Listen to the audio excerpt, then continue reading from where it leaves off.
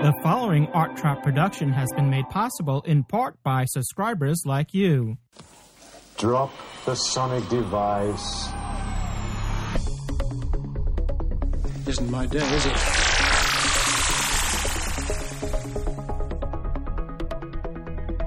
Even the sonic screwdriver won't get me out of this one. Let's use this. What's that? It's a sonic screwdriver. Never fails. There we are. Neat, isn't it? This can function as a sonic blaster, a sonic cannon, and a triple and folded sonic disruptor. Doc, what you got? I've got a sonic... Oh, never mind. What? It's sonic. Okay, let's leave it at that. Disruptor, cannon, what? It's sonic. Totally sonic. I am sonic to hook. A sonic what? Screwdriver!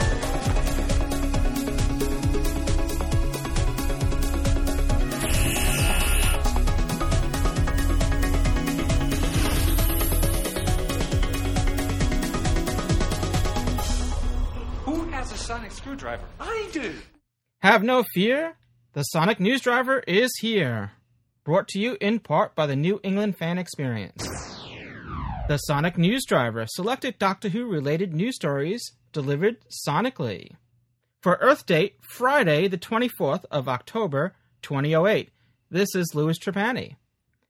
And as you know, this is the 10th episode of the Sonic Newsdriver. For the past couple of weeks, the preview of this podcast has been on the Gallifreyan Embassy and Doctor Who Podshock's podcast feed. And this week, we introduced the Sonic Newsdriver's own feed. The time has come now, which if you'd like to continue previewing the Sonic Newsdriver podcast, please subscribe to its own feed.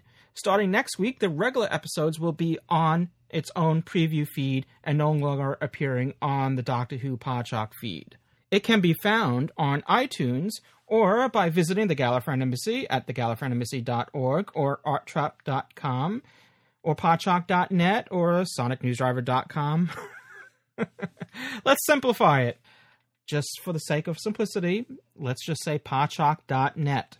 You can go there, find the feed address for the Sonic Newsdriver, and subscribe. Or probably the best way, even though I just said for simplicity's sake, podshock.net, go to iTunes, and that's if you're using iTunes already, it's usually the best way to subscribe to a podcast. Once there, subscribe to the Sonic Newsdriver podcast. Simple enough. Well, it's Friday, another Freaky Friday edition of the Sonic Newsdriver. Let's get on with it. Let's get on with selected Doctor Who news stories delivered to you, you guessed it, sonically. More for Morrison. Last week, we reported about the release of the Grant Morrison Doctor Who comic books reprints published by IDW. MTV Splash Page reports that Grant Morrison is interested in doing more Doctor Who beyond the comic book format. He stated, "I've done enough of it in comics." When questioned about a novel rumor, he stated, "I'm not keen on novels. I used to want to be someone who wrote novels, but I actually prefer comics. I like to dispense with the descriptions and just have images." Well, if not a comic or a novel, perhaps an actual television episodes. Morrison confirms, "If I was going to do it, I'll probably do a television version." That would be the thing to see. Doctor Who, for me, was always about drama. It was about actually watching it on television. And in fact, in Britain, it's kind of a Saturday night ritual thing, was a very primitive, sitting around the campfire kind of feeling. I think it's that aspect that I always liked. The fact that kids would always be terrified, but at the same time parents would watch it. And they would be able to explain to the kids what it was they were terrified about. It was about the communal experience, and it's become that again since Russell T Davies took over. Morrison stopped short of confirming any future work that he may be doing on the television series itself, except to note that Davies and company must know of his interest in doing it.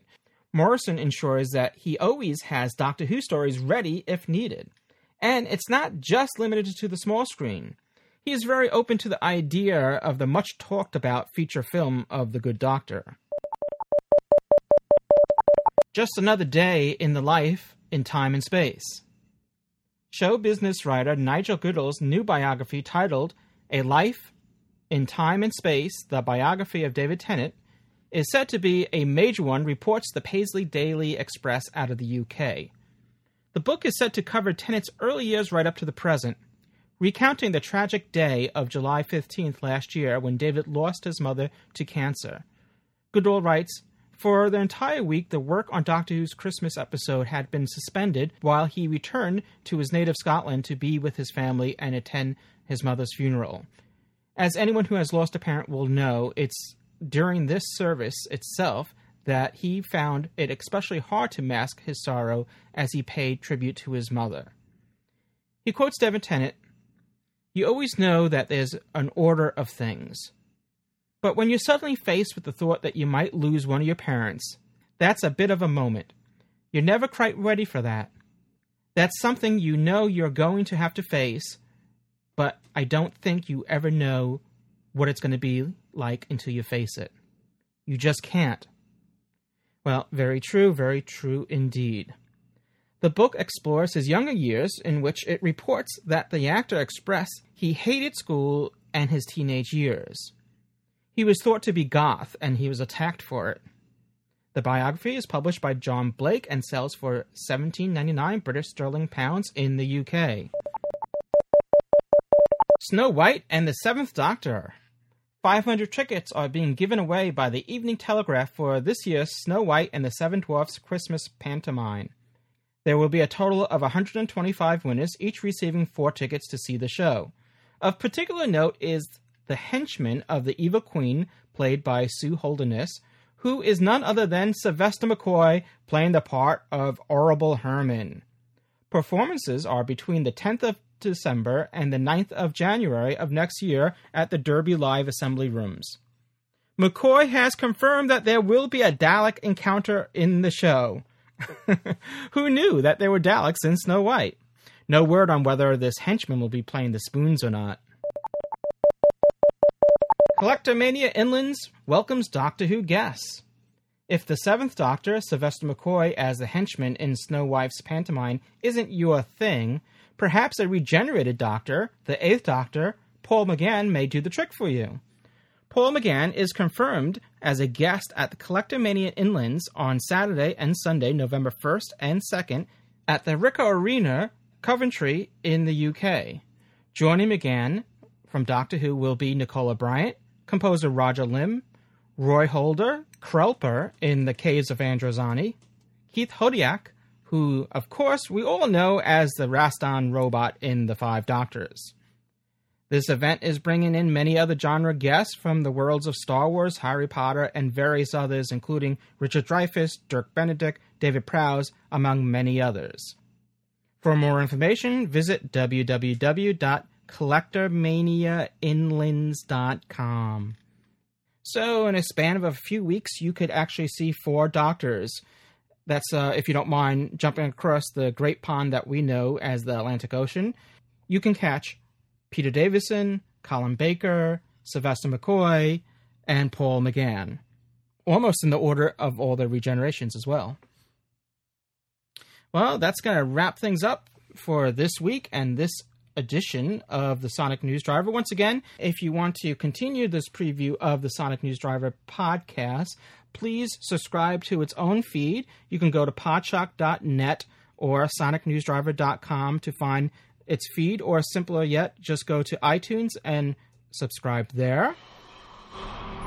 Thank you for listening to the Sonic Newsdriver. I also want to thank our sponsor, New England Fan Experience, and that's coming up this November 21st through the 23rd, 2008, at the Hyatt Regency in Cambridge, Massachusetts, right outside of Boston. As I mentioned before, Peter Davison will be there.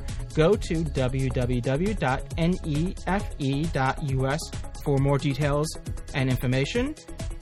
You've been listening to the Sonic Newsdriver. Send feedback to feedback@sonicnewsdriver.com. This has been Louis Trapani.